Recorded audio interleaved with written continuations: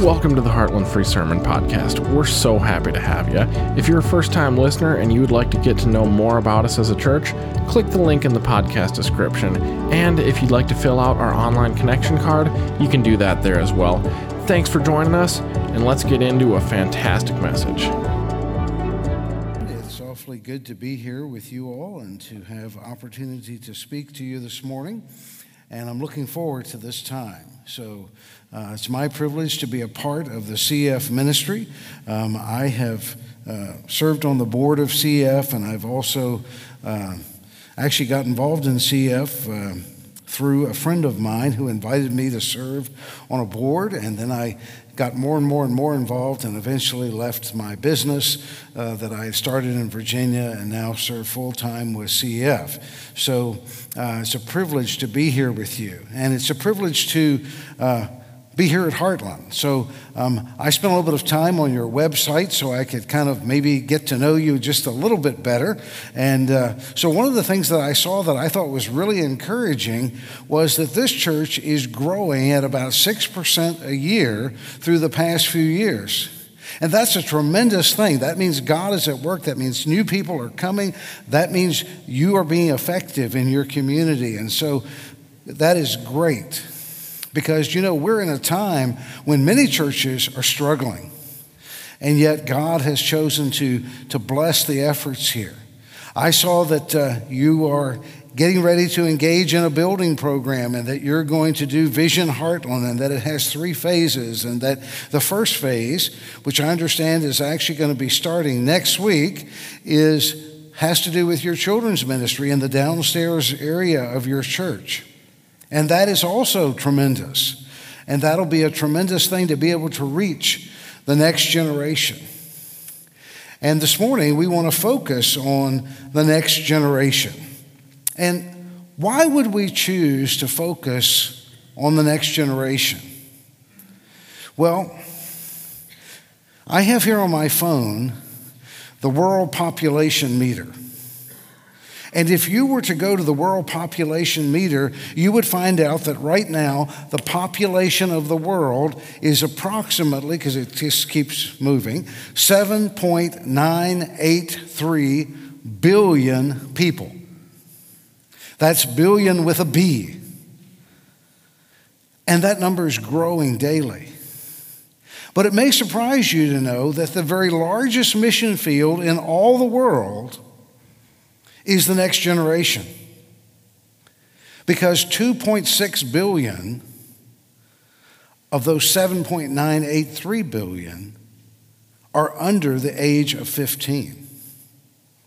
They're the largest mission field in all the world. As it says up here on the screen, they're 33% of the population, but they represent 100% of the future. So that large mission field is also a very fruitful mission field. George Barna tells us that of those who today profess Christ, about 80% came to know Christ before their 15th birthday. Children are open to the gospel. And when I was in business, I certainly would not have neglected 80% of the market. And so having a focus on children, having a focus on doing a building program that's going to enhance your children's ministry and enable you to reach more of the next generation is a wonderful thing. So these children, not only are they the largest mission field, the most fruitful mission field, but they are also a major biblical focus. Now, if you were to pick up your Bible, and I challenge you to do this sometime, and go through the Gospels, just the 4 Gospels, and start circling every time you see a reference to a child, what you'll find is that in just the 4 Gospels, a little over 100 references to children. The Bible has a lot to say about children. In fact, I'm going to try to illustrate that for you a little bit in sort of a rapid fire fashion. And the guys in the back, they're going to help me because they're controlling the PowerPoint, and we're going to see if we can keep in sync here. So I'll bet that you remember that story in Matthew 18. The disciples said, "Send the children away." You know what Jesus did? He picked up one of those children. And he said, "Except you become like a little child and be converted, you will in no way enter the kingdom of heaven." Children model the essence of saving faith. Maybe you remember that story in 2 Kings 5 of that little Syrian girl who gave testimony to Naaman. And Naaman went and dipped in the Jordan River, and he was cleansed of his leprosy. And then Naaman said, "Now I know that there's no God except the God of Israel," because of the testimony of a child. Maybe you have seen that story of Samuel, who as a young boy answered the call of God and said, "Speak, Lord, your servant hears." Maybe you have heard the story of David, who as a teenager came on the scene when the Philistine armies were defying the living God, and most of the people were standing on the sidelines just watching what was happening. And as a teenager, David said, "Is there not a cause? Isn't there something worth living for, something worth dying for?" And you remember that he slayed the giant. You see, the Bible has a lot to say about young people and about the next generation. Maybe you remember that story of Josiah, who as an 8-year-old boy came to the throne and turned an entire nation back to God. Maybe you remember the story of Esther, who as a young woman came to the kingdom for such a time as this. Maybe you remember the story of Timothy, who from a child learned the scripture from his mother and his grandmother. Maybe you remember the story of Jesus, who at 12 years old was in the temple discoursing with the religious leaders. And surely you remember the story of that little boy who had the loaves and the fish and taught us that little is much when God is in it. You see, the Bible has a lot to say about the next generation. The next generation is important because they're the largest mission field. They're important because they're the most fruitful mission field. They're important because they are a major biblical emphasis. But there's another reason. Children, the next generation, are not only a great part of the harvest field, they are a great part of the battlefield. You see, there are battlefields right here in Annandale, right here in Maple Grove, right here in Monticello. In fact, I have a picture of a battlefield. It's called Annandale Elementary School. You say a battlefield? Oh, it's not a battlefield like Afghanistan with bombs and tanks or Ukraine and Russia. But you better believe there are casualties. You better believe there's carnage. You better believe that there are children who are in the sights of the evil one, and he is seeking whom he may devour.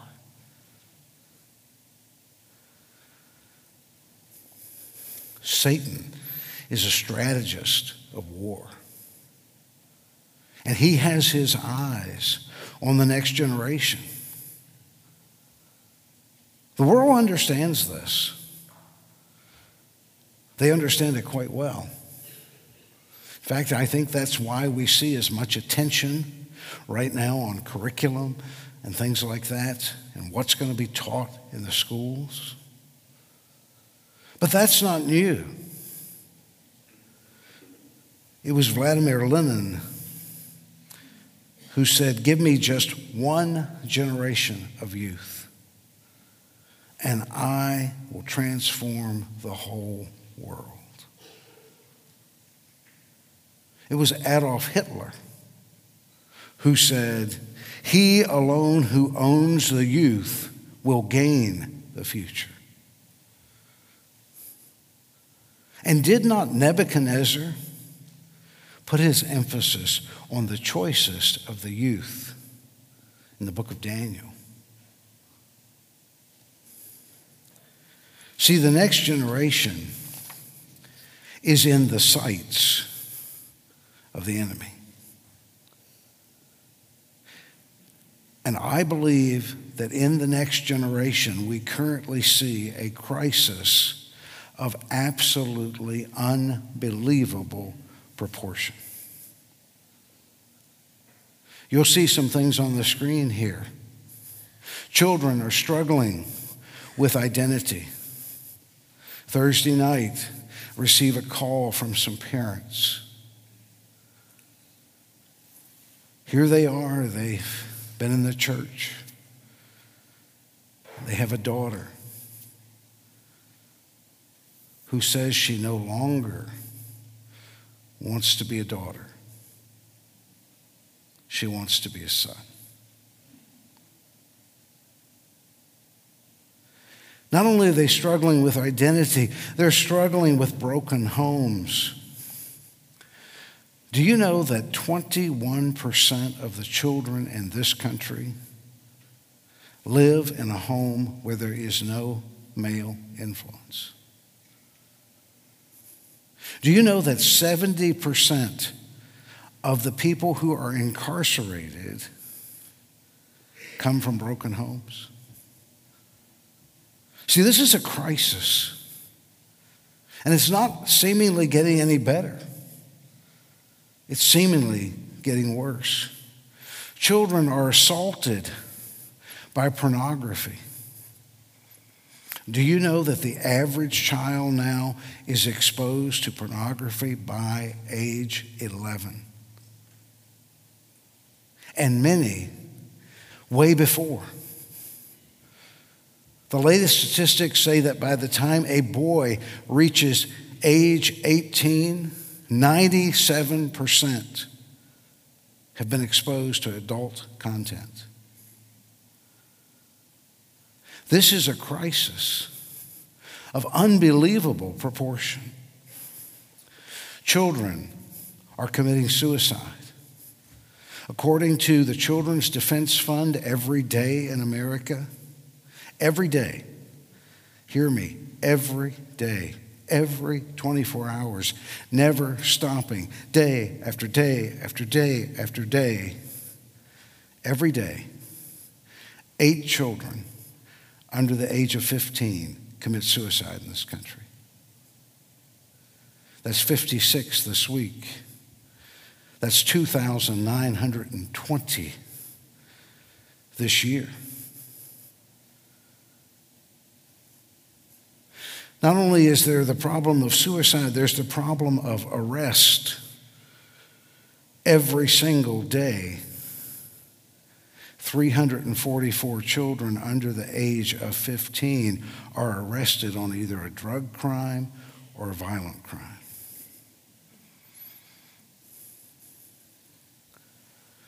Every day. That's 2,400 or so a week.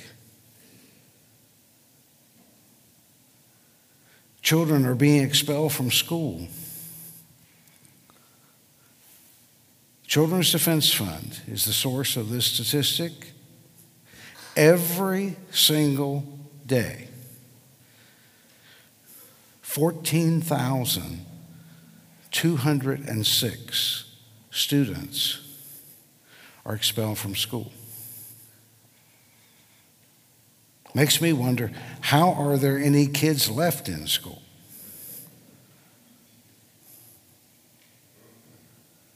and an additional 2,920 children drop out of school every single day.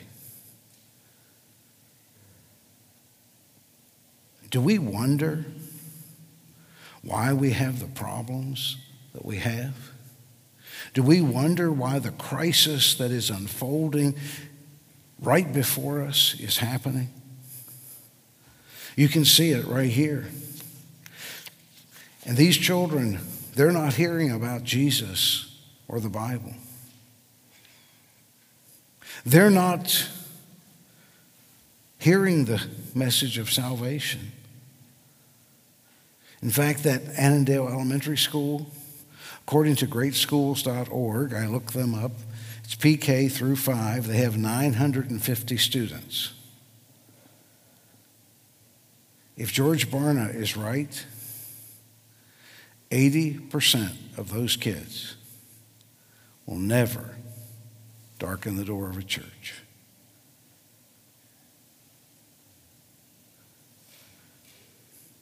See, it's a crisis. And the next generation is super, super important. Those kids are moving out of the window of opportunity because we call it the 414 window. People in missions have talked for years about the 1040 window. Well, that is geographic. And the 1040 window is more demographic, if you will. It's kids between the ages of 4 and 14. According to the statistics, once a person reaches age 21, there is only a 6% chance that they will come to Christ. Oh, people are saved at every age. But people are open to the gospel when they're younger. Children are lost, and they're headed to a Christless eternity.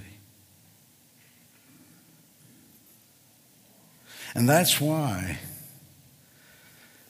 we need to be about getting the gospel to the next generation, about discipling them, about raising them up to follow Christ. Now,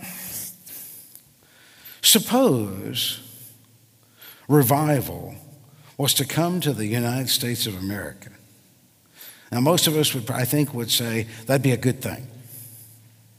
We need revival. Where do you think it would start?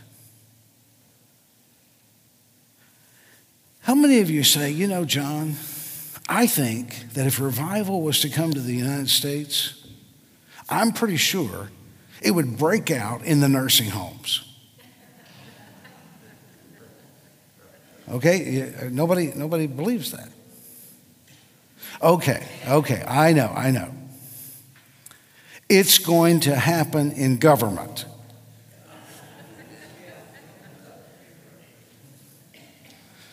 Well, I guess that's not the right answer either. The entertainment industry. Well, you know, there was a time in Israel's history that they were in desperate need of revival. And in Psalm 78, the answer was given. You know what that answer was? You need to tell the next generation.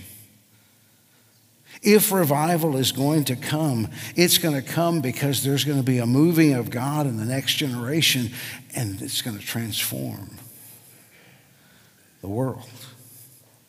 I was very happy when I went to your website, and I'm moving around trying to learn as much as I can about Heartland, and I click on your Vision Heartland building program, and right on the banner, Psalm 78, that the generation to come might know.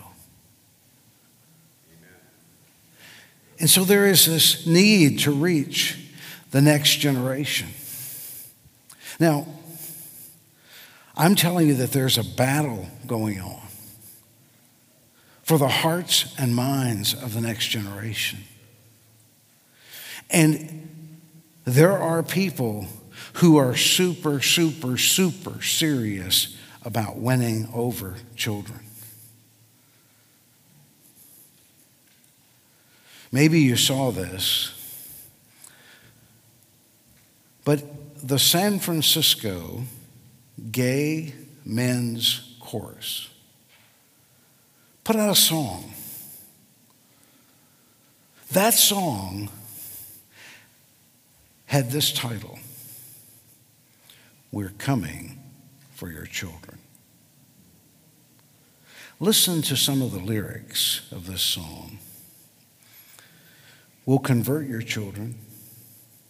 Happens bit by bit, quietly and subtly, and you'll barely notice it. We'll convert your children. We'll make them tolerant and fair. Just like you worried, they'll change their group of friends.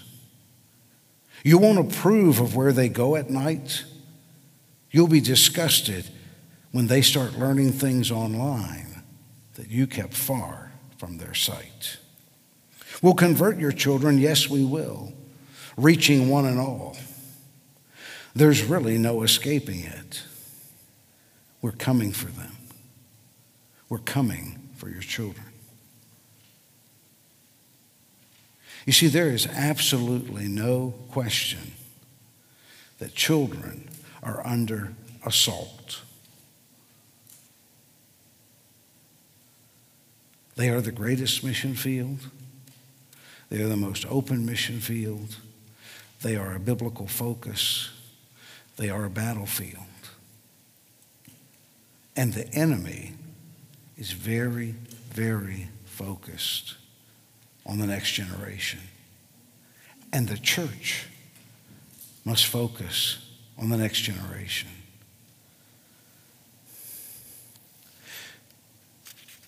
So Psalm 78, I'd like to draw your attention there for just a moment or two and point out a few things. And we'll read the passage first, which I think might be the slide before there, that the generation to come might know, even the children yet to be born, that they may arise and tell them to their children, that they should put their confidence in God and not forget the works of God, but keep his commandments and not be like their fathers, a stubborn and rebellious generation, a generation that did not prepare its heart and whose spirit was not faithful to God. I see four things that I want to share with you pretty quickly. Number one, the verb would be proclaim. The verse says that the generation to come might know, even the children yet to be born. We need to be proclaiming the gospel to the next generation. That's why when I see that you are having a fall celebration, when you are having a Awana, when you are doing Good News Club at Annandale, when you are doing a VBS, I applaud that. You're proclaiming to the next generation. But you know it says, even the children yet to be born. That world population meter says that today, 350,000 babies will be born somewhere around the world. Just today. You know what? The job of reaching the next generation is getting bigger and bigger and bigger and bigger every day.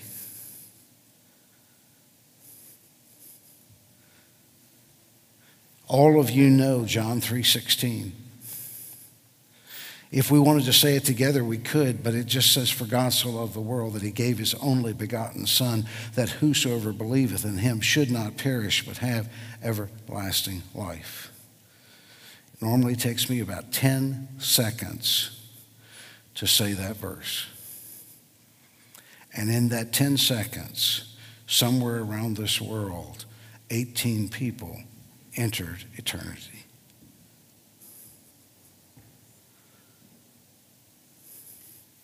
Every 10 seconds. one after the other after the other. So the job of proclaiming, not only to the next generation, but to Jerusalem, Judea, Samaria, and the uttermost parts of the earth, is a huge, huge responsibility. Jesus said, "Follow me, and I will make you fishers of men." Could I be very bold?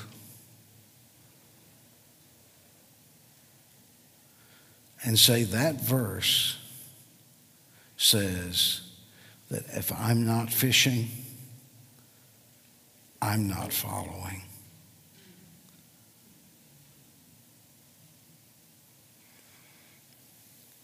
Do you see the multitudes as Jesus saw them? Earlier this morning, we read from Matthew chapter 9. We're going to read those verses again. Matthew chapter 9, Jesus was going through all the cities and villages, teaching in their synagogues, proclaiming the gospel of the kingdom of God, and healing every kind of disease and every kind of sickness. This sounds like a normal day in the life of Jesus, does it not? Notice what it says next. Seeing the multitudes, he felt compassion for them, because they were distressed and dispirited like sheep without a shepherd. Then he said to his disciples, "The harvest is plentiful, but the workers are few. Therefore, beseech the Lord of the harvest to send out workers into his harvest." So I have a question for us this morning.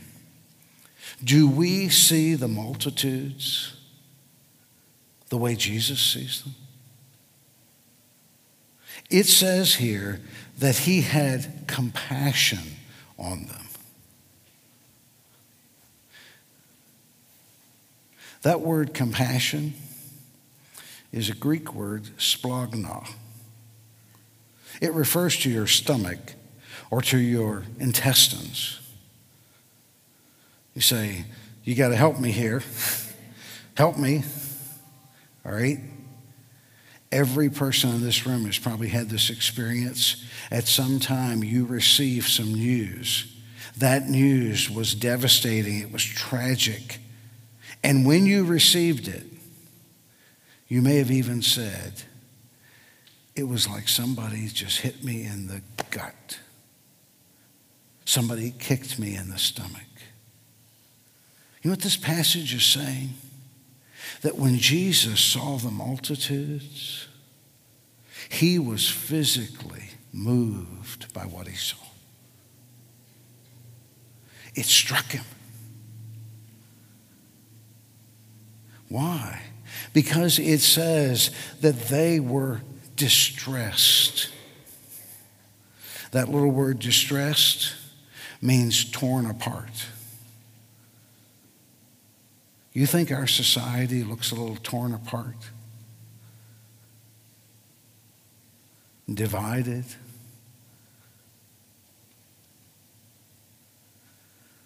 I had the opportunity not long ago to be visiting a school, kind of a unique school, because this school actually was all the way from kindergarten to 12th grade, all in the same building. No elementary, primary, high school, all in the same building. Now, I know that Annandale over here, they have them all on the same campus, but they don't have them at the same building. These are all in the same building. I was there to meet with the principal. He was late to the meeting, about 45 minutes late. He came in and he apologized for being late, and he explained. He said, "Well, I had to expel one of our seniors. This morning she brought her water bottle to school full of vodka." And I said, "That's tragic." And he said something to me I'll never forget. He said, "That's not the tragedy. Well, that made me curious what the tragedy was. And he said, you see, we are school kindergarten through 12th grade. And he said, after I expelled that young lady, I went down to the kindergarten and I explained to her daughter, I just expelled your mother. Wow. You talk about a society that is torn apart. It is distressed. It is dispirited. That word means helpless. There's no hope apart from Christ. Saw them as sheep without a shepherd. Do we see people this way? Unfortunately, sometimes we see sinners with indignation. But when Jesus saw them, he was moved with compassion. And it moved him to prayer. Because it says, therefore beseech the Lord of the harvest that he would send forth laborers into his harvest. But I don't know if you've ever noticed this, because that prayer, to me, is not the logical prayer that he would have prayed.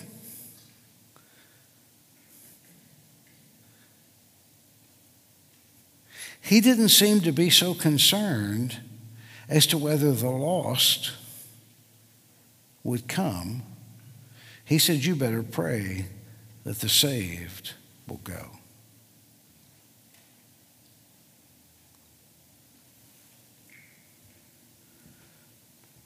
And isn't that the problem that we have sometimes? Getting people to go. It's wonderful that we have many, many missionaries here today. But I'll guarantee you that if you went to every single mission agency that is represented here, they all have the same challenge. We need more workers.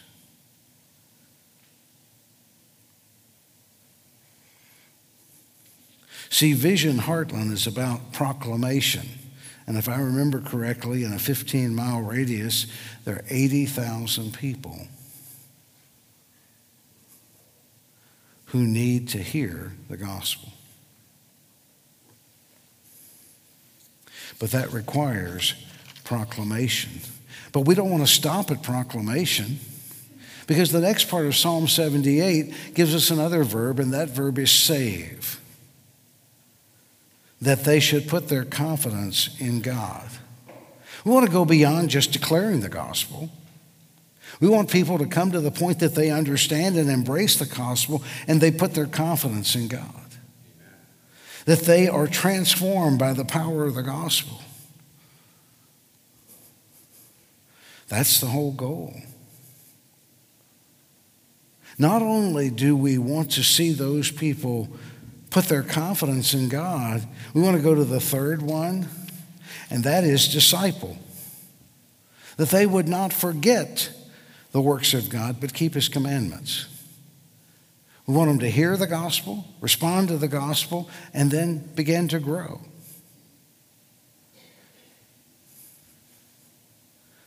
So if you're here today, or maybe these people are not actually in here right now, but you're one of the people at Heartland that you invest in the next generation. You work with the Awana, you work with the children's Sunday school, you work with the nursery.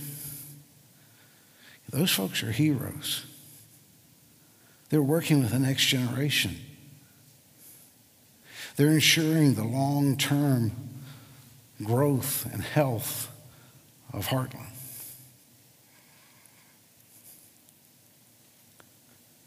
Sometimes people ask me, what people in our church should get CF training? And I have a simple answer to that. The people that know a child. Because if you know a child, Wouldn't it be really good if you knew how to tell that child about Jesus? Whether that child be your neighbor or your grandson or your granddaughter or the child of somebody that you work with. And I'll tell you something else. If you know how to tell a child, you can tell an adult. The fourth one is multiply. It says that the children should arise and tell them to their children. People who hear the gospel, respond to the gospel, grow in the gospel, and then multiply. That is full circle ministry.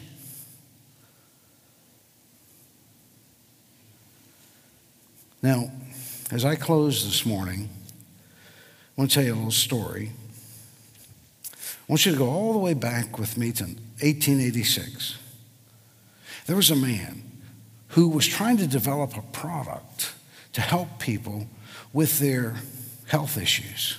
And he worked in his laboratory, and he would come up with different things to try. And then he would go out and he would go to people, and he would say, "Would you try this?" And he would pour a little bit in a cup, and he'd sell it to them for a nickel. And the first year, his gross revenue was $50. Now, $50 was a lot of money back then, but $50. The only problem was his expenses were $70. And he lost $20. But he believed in his product. He kept working. Now, I'd like to advance to 2022. Because today, somewhere around the world, over 1 billion people will partake of that product. You know it as Coca-Cola. And today, 94% of the world's population recognizes the Coca-Cola logo. Now, let me tell you a related story about a young man who wanted to see the world. He wanted to go to some of the remotest places in all the world and just see it. He knew that once he got married and had kids, no way he's going to be going on those trips. So he and his buddies set out, and they began visiting these remote villages. And they came across one of them where they ran into some missionaries who were working on some language stuff, and they went with them to a remote village, and they asked the people, "Do you know where we come from?" They didn't know. "Do you know where the rain comes from?" They didn't know. "Do you know what happens when we die?" No one's ever told us. And the chief of that little village invited those people to stay and have a meal with them. And they sat on the ground. And the chief went, and he came back, and he put in front of them a Coca-Cola. And it was at that instant that I realized that a bottling company in Atlanta, Georgia, has done a better job of getting its message to the ends of the earth than the Church of Jesus Christ. And my friends, that cannot be acceptable to us. We must do what we can, while we can, with all that we have, so that men and women, boys and girls, can hear the name of Jesus, that name which is above every name, and that name in which alone is salvation, so that they can be saved, discipled, and begin to multiply. So So I trust that this morning, this emphasis on the next generation can be a challenge to do more and an encouragement to continue what you're already doing.